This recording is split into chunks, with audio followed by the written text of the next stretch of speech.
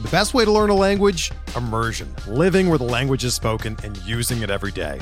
But if that's not in the cards this year, you can still learn a language the second best way, and that's with Babbel. Be a better you in 2024 with Babbel, the science-backed language learning app that actually works. Don't pay hundreds of dollars for private tutors or waste hours on apps that don't really help you speak the language. Babbel's quick 10-minute lessons are handcrafted by over 200 language experts and help you start speaking a new language in as little as 3 weeks. Babbel's designed by real people for real conversations, and their tips and tools are approachable, accessible, rooted in real-life situations, and delivered with conversation-based teaching, so you're ready to practice what you've learned in the real world. Here's a special limited-time deal for our listeners. Right now, get up to 60% off your Babbel subscription at babbel.com/Blue Wire. That's 60% off at babbel.com/Blue Wire, spelled BABBEL.com/Blue Wire. Rules and restrictions apply. Your trusted source for news and analysis about Chicago White Sox prospects and player development, covering the Major League Baseball draft and international market, plus the action in Kannapolis, Winston-Salem, Birmingham, and Charlotte. This is the Future Sox Podcast with your hosts, Mike Rankin and James Fox.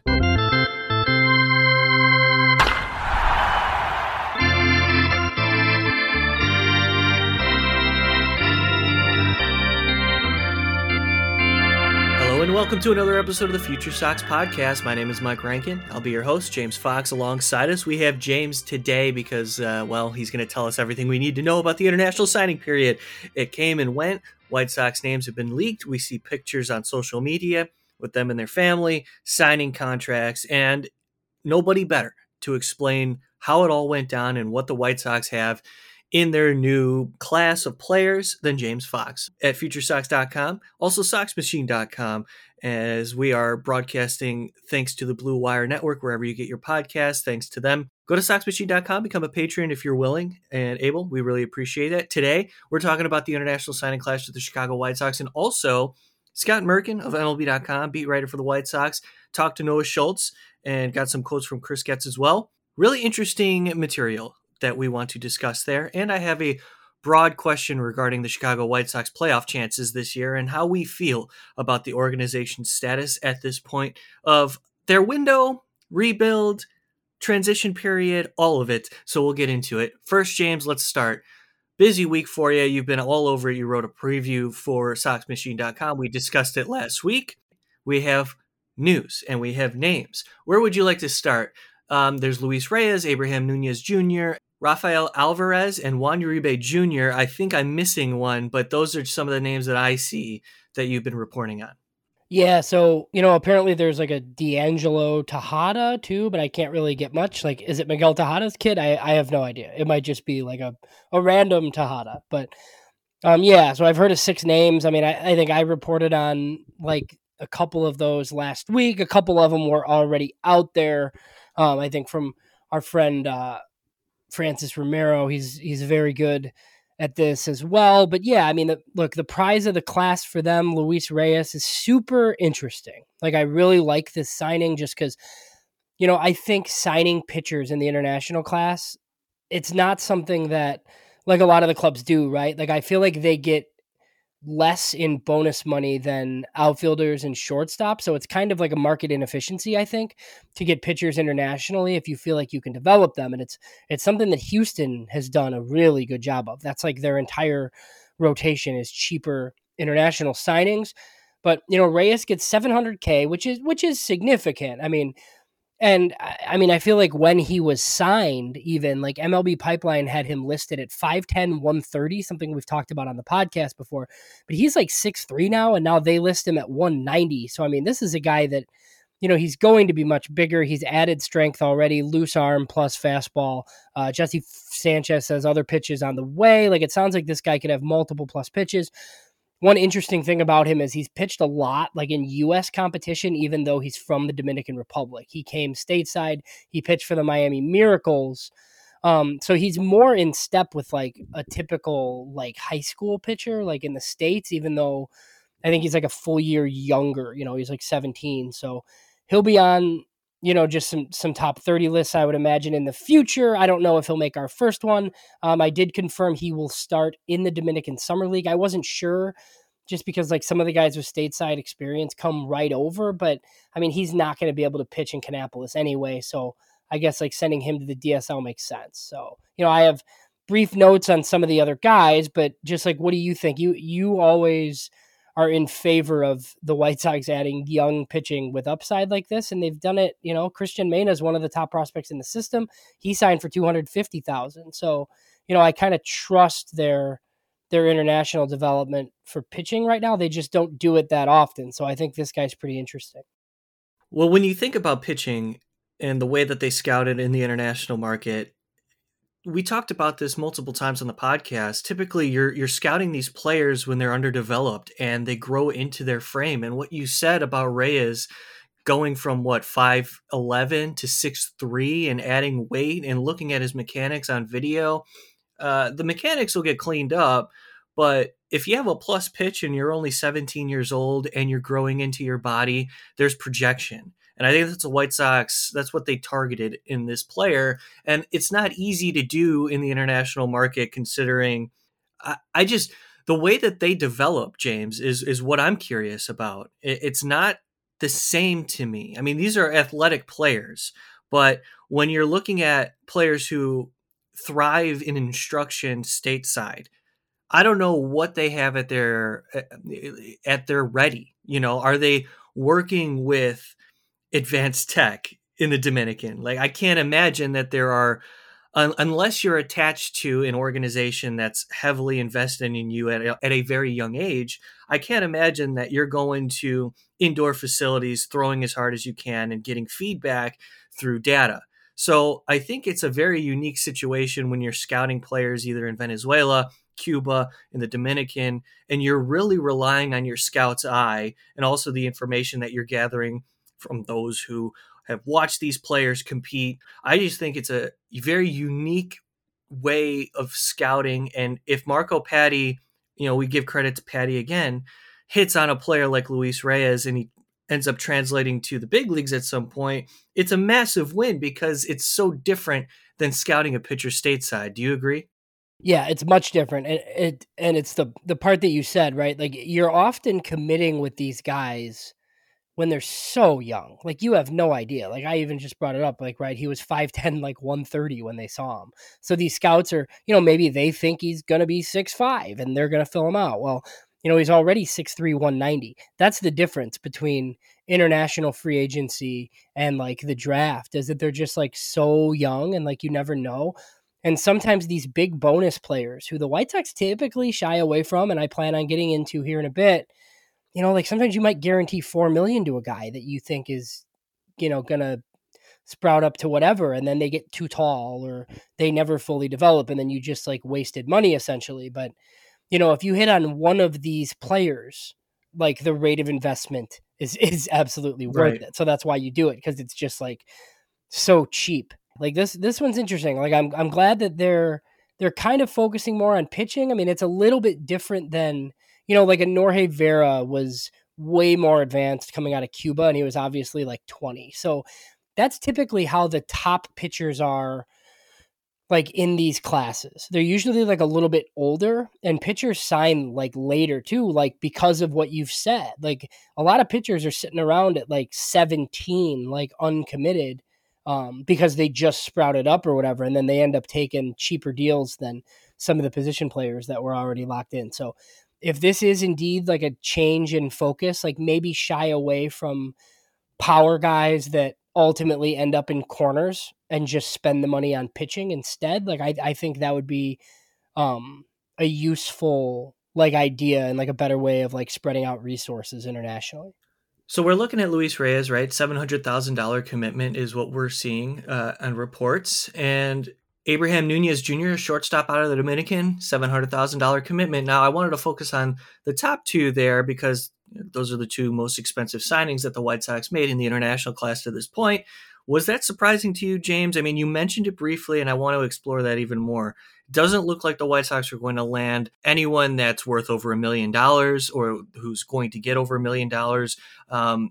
Maybe there was rumblings about a couple of other star players, maybe out of Cuba, that the White Sox were targeting, ultimately didn't land. What is your opinion on the way that they invested their international spending in this class?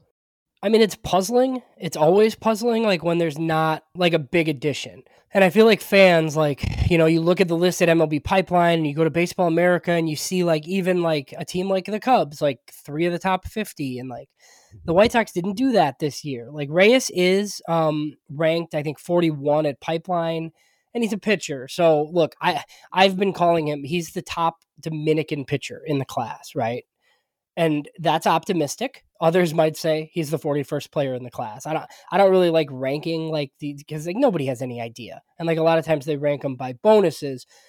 But I was like pleasantly surprised by the other bonuses just because I heard the 5 names and look, you kind of look at it as like these are really cheap signings. Like where is all their money going? Now they do have money left, but like Abraham Nunez Jr. being a $700,000 signing indicates to me that, you know, maybe he's a little bit higher upside than I kind of thought. Like even Angelo Hernandez, the catcher from Venezuela, and the catchers always come from Venezuela. There's very few Dominican catchers. Generally, they always come from Venezuela. He's $500,000. Another guy that's super interesting to me is Rafael Alvarez. He's a 17-year-old Cuban outfielder that I think officially signed like as of like today, like we're recording Monday. But and then like the Juan Uribe Jr. story, I have no idea if Juan Uribe Jr. like can play or if he'll even advance like past the Dominican. But like it's Juan Uribe's kid, so it's interesting. And then the other signing was D'Angelo Tejada. Like the one thing I'll say, like I have 2.4 million committed without the Tejada edition official. So that means they have at least 2.5 million left. Something interesting I've mentioned on the podcast and in writing before, the White Sox really tried to get Luis Morales. He, was the top Cuban pitcher. I believe he's 20. He signed with the A's for $3 million. I know that the White Sox offered him 2.5 and he went elsewhere. So the fear at this point would be, just that they had that money earmarked for him and now they have nothing to spend it on. So, I guess it'll be interesting to me to see what else the White Sox do, because I've said this is a finite resource. They have $2.5 million left in this marketplace. They could trade it. I think we would all prefer they not. Like, I would rather they have agreements in place. Like, even if that's multiple players for, 300 to 700K. Like a lot of teams like the Indians do that every year. Like, that's not a terrible strategy. Trading it would be.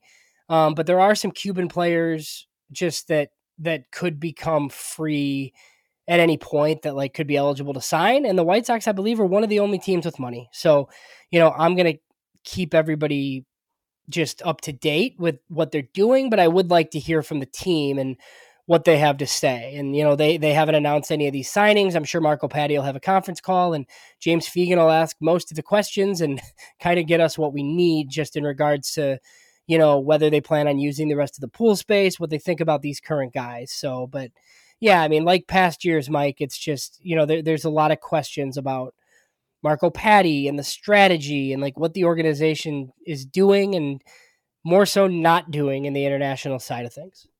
So there's a penalty if you go over the luxury tax over a certain percentage. That don't you give up a certain portion of the international pool? Am I right on that? I don't think it's a luxury tax, but it's definitely like teams like the Phillies and Dodgers. Like if you sign a free agent with a qualifying offer attached, that's what it was. Yeah, you give up like $500K and then the rest is like dispersed to the other teams. But I think that's like already been accounted for. So yeah, there's a few teams that have a little bit less money to spend than others because of that. But that part doesn't affect the White Sox. But one thing that not White Sox related that's interesting. So I don't know if you saw, like San Diego signed the top guy. He's a catcher, Ethan Salas out of, Venezuela. They gave him $5.6 million, which I think is the biggest bonus under the new system. Their entire pool is like $5.9 million. Mm-hmm. So they spent like all of it on one guy. Now, the White Sox never do that. I mean, had they, like, I think everybody'd be like, yeah, great. We got a guy that, because, when you get the top guys, they usually pan out. I mean, international free agency is definitely a crapshoot. And some of these guys like never get out of A ball. I would say the good majority of them, right? But those like really top guys that get $5 million bonuses, like the Wander Francos of the world, usually pan out. So that's interesting. It's just a different, like every team has different strategies. And, anybody that's given kids $4 to $5 million in the market now eats up like a huge chunk of their pool with that one signing just because of like what the rules are. That's intense. 5.6 or 5.9. Now, I asked the qualifying offer question, I guess framed it through the luxury tax, because I'm thinking of like all of these ways that the White Sox are looking to avoid getting rid of that international pool space. And if they have about 2.4 left and they keep it, I know they can maneuver it in the trade market if they want to, but if they hold on to it and don't spend, then what's the point of having it? Oh, there's not. I mean, yeah, so that's the worst case scenario. The worst case scenario is not spending it. Like trading it would indicate that like the organization's priorities are not correct and that you could even say that they weren't prepared, but at least like they would trade it to somebody else for something, right? Like, so yeah, I mean, worst case would be like you just like don't sign the money because it's like this is the amount you're allowed to spend. Like you should spend it. And look, my guess is they'll spend it. We just don't know how yet. I mean, I think the biggest question is like you have a guy like Marco Patti. I just like don't know. Like the White Sox don't lock up 12 and 13-year-olds to deals, right? They just like they're not giving a 13-year-old $4 million for 3 years from now. And we've heard it described as like something that Jerry Reinsdorf just like doesn't agree with. But like, like would Marco Patti be doing that if he were allowed to? Is he allowed to and he's choosing not to do it? Like, we don't really know. But the White Sox definitely lag behind the industry as far as like signing, Dominican teenagers for big bonuses, right? Like now you signed a Fernando Tatis, but that was only $700K. So you can find guys that turn into huge like superstar players for you, but they're just not involved, for those big dollars unless it's like, like 20-year-old Cubans, essentially. Like they've done that, right? Gotcha. And that's usually because their money isn't tied up from years ago when they've promised some teenager. So they're the team that has money, which is why it usually works. So I guess those are just like questions that we're probably never going to get answered, right? Like, does Marco Patti like the restrictions that he's under? Or like, is he not really under any restrictions? And this is kind of the way that he would like to play it. Like, is he allowed to do whatever he wants? I will say, like, he's earned the benefit of the doubt in some ways, because I look at signings like this and like, I wouldn't be surprised if Rafael Alvarez, like 2 years from now, is pretty good. I mean, he's getting $300,000 to sign out of Cuba. So just to run through, like Lenin Sosa, $325,000, Brian Ramos, $300,000. Jose Rodriguez, $50,000. Christian Mena, $250K. Like Chappelle last year, they had money left. They gave him $500K. They seem to be like raving about him. Another guy like that we're talking about this year that other clubs have tried to trade for, Ryan Burroughs out of Panama, $75,000. Wilfred Veras, $200,000. So you could argue that they should sign like a $4 million Dominican teenager, because like with the rest of your money, like Marco Patti might be able to do this with it. You know what I mean? So, like I just like, what are they leaving out on the table because of their strategy? It's definitely like a question worth asking and criticizing the organization for, but he's also still finding players somehow. This is like the best that their international operation has been in a while, and it still leaves something to be desired because of the way that they choose to do business. That is very well described, James. Awesome work all year, all throughout our relationship at Future Sox, just on top of it all. We're going to take a break. When we come back, we have some Noah Schultz facts and some tidbits that we'd like to share with you. And also, I have a question to ask James and you, the listener, as well. Thanks so much for listening to the Future Sox podcast. If you're a Patreon member, no commercials for you. When we come back, more White Sox baseball. James, I can't help it. I'm getting really excited about Noah Schultz. You know why? because he throws really hard and he's left-handed. Scott Merkin of MLB.com was able to get some quotes that we will share with you on the Future Sox podcast today. As we've been covering this draft pick, we can't get enough of the development, the frame. What we know about Noah Schultz is very little, but we continue to get more and more information. As we talked to Bill Mitchell of Baseball America, he raved. We saw some quotes from Chris Getz in the past via James Fegan talking about the way that Noah Schultz threw against the Dodgers and how Dodgers teammates were cheering at anybody at the plate whenever they made contact because of how wicked Schultz was as an 18, 19-year-old already. So this is a player we're very closely monitoring, and Scott Merkin put together some quotes. And here's something, James, that caught my attention. Edward Tieford was working with Noah Schultz and showed him a two-seam. And now Noah Schultz, who said that he never threw a two-seam, he was predominantly four-seam slider change, is now two-seam, four-seam slider change, and he's throwing his two-seam more than he is his four-seam. It's a new pitch that he's throwing all of the time that he feels comfortable with. Now, you're talking about a guy who throws 95, 97 already. Add some movement to it. I can't help but get super giddy about this left-handed prospect. Yeah, so what do you think about, that mix instead? I think it kind of mentioned in there they didn't love the rise or whatever that he was getting on the four-seamer. So maybe, could that have to do with the fact that he's 6'9"? I trust the White Sox with pitching development for sure. So it's definitely interesting that they're changing up his pitch mix. And I feel like high school guys like this, especially guys pitching in the Midwest, he didn't need to use his pitches that much. I mean, I talked to some high school guys just at the high school where I coach at that faced him. And they basically said that he was fastball slider because that's all he had to do essentially. So yeah, I mean, it's interesting. I feel like anybody going out to spring training, if you make your way back to the backfields, this is the guy that I would want to see in person, because it seems like he would be funky and stiff, right? But from everybody we've talked to, it's not. He looks like a athletic mover with room to fill out still, but he's 6'9" already, which is kind of insane. So yes, he's definitely one of the guys that I want to see the most. Remember, we covered him pretty thoroughly and did the draft and did all the stuff after the draft, but he didn't pitch last year for the Sox. They basically shut him down. So this season is going to be his first season as a professional and his first at the White Sox. And, who knows what he's going to be, but he's definitely exciting and somebody that, I'm sure people are going to want to see or hear about. Well, to answer your question, I think it's a good one related to the four-seam, two-seam mix.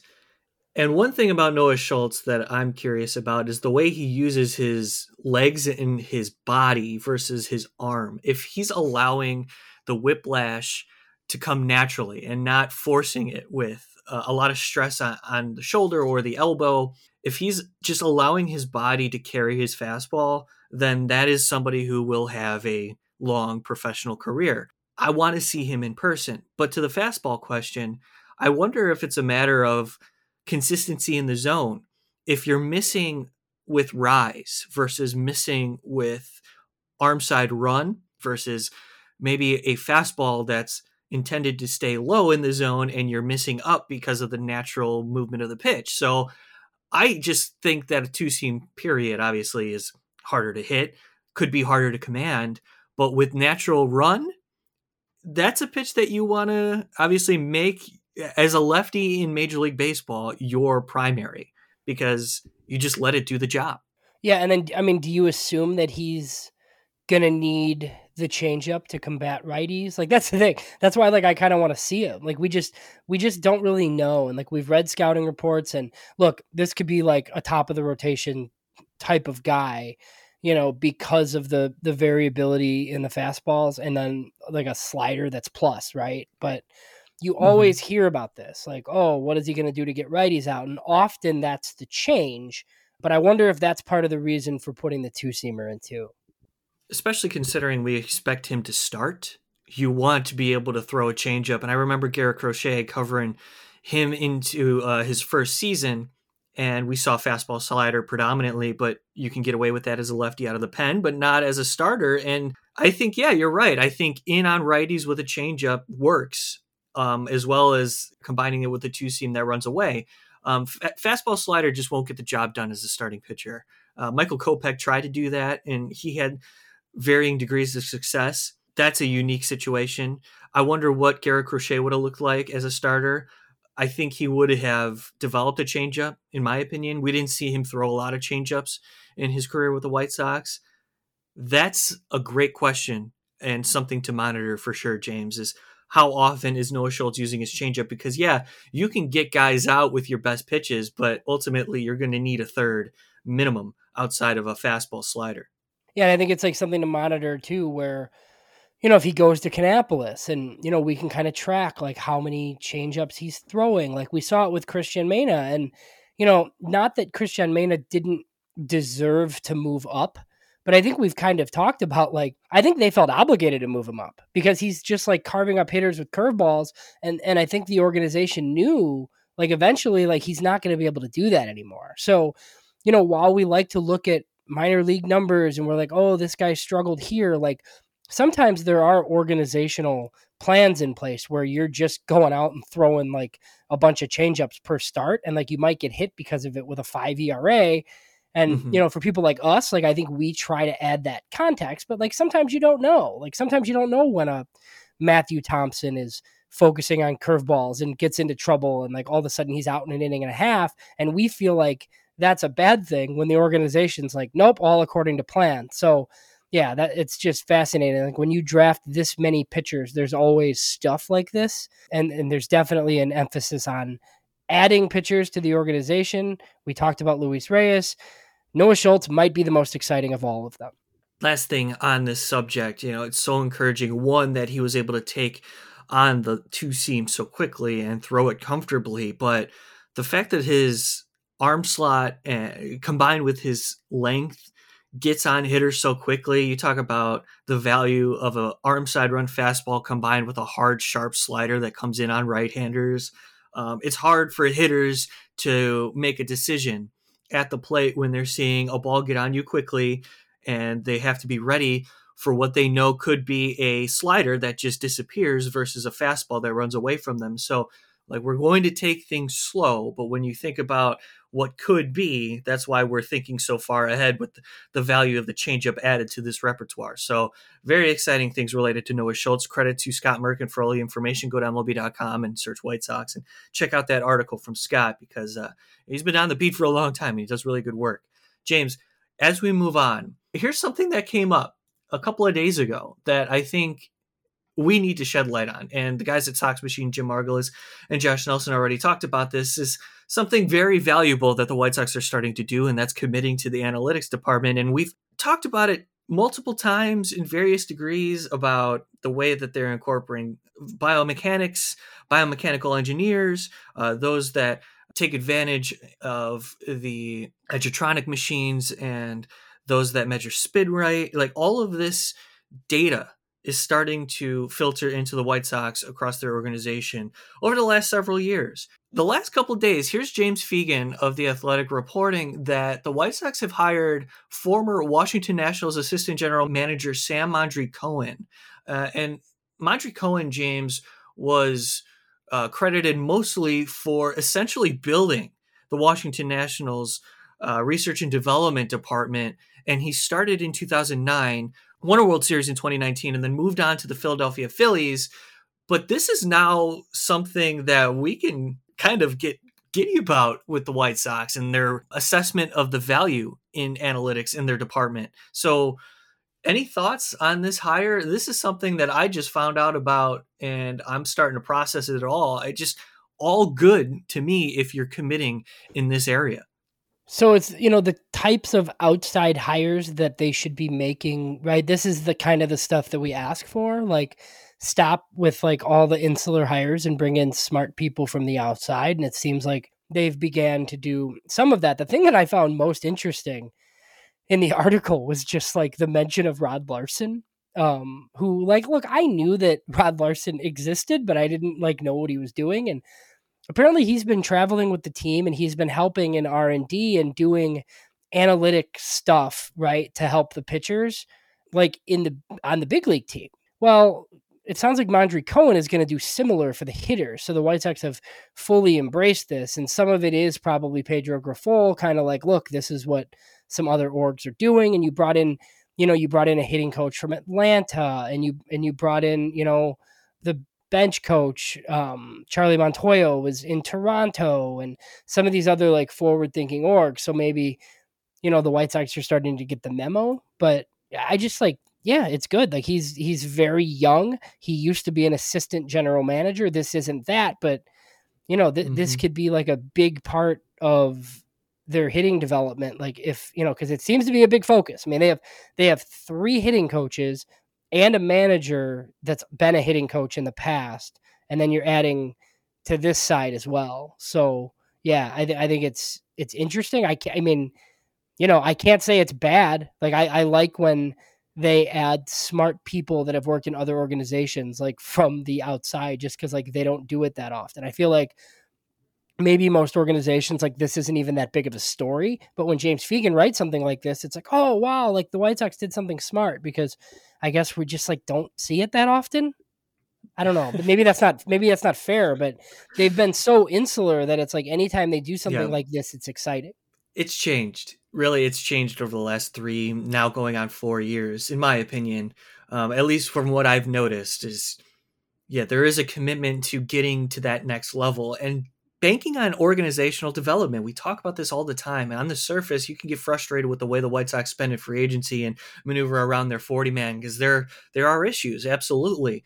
But when you take a step back and look at what they're doing, we discussed at length about the international market and the way Marco Patti has funneled all of this talent to the farm system. That's essentially been the strength of the White Sox organization in their farm over the last several seasons now. And now you look at the development in analytics, the commitment to hiring Pedro Grifol and mixing some of Grifol's staff members and what they've had already. It shows that the White Sox are doing it the way they want to, but also in a way that they feel like across Major League Baseball, there is evidence of success around Major League Baseball when those who have committed to organizational development have seen, fruits of their labor. And when I look at this quote quickly from the article, James, this is what Fegan wrote. Here's the quote: "As will also be the case with the White Sox, Mondry Cohen's time with the Nationals was an effort in blending advanced metrics into the process of a franchise that maintains an open reverence for old school baseball concepts,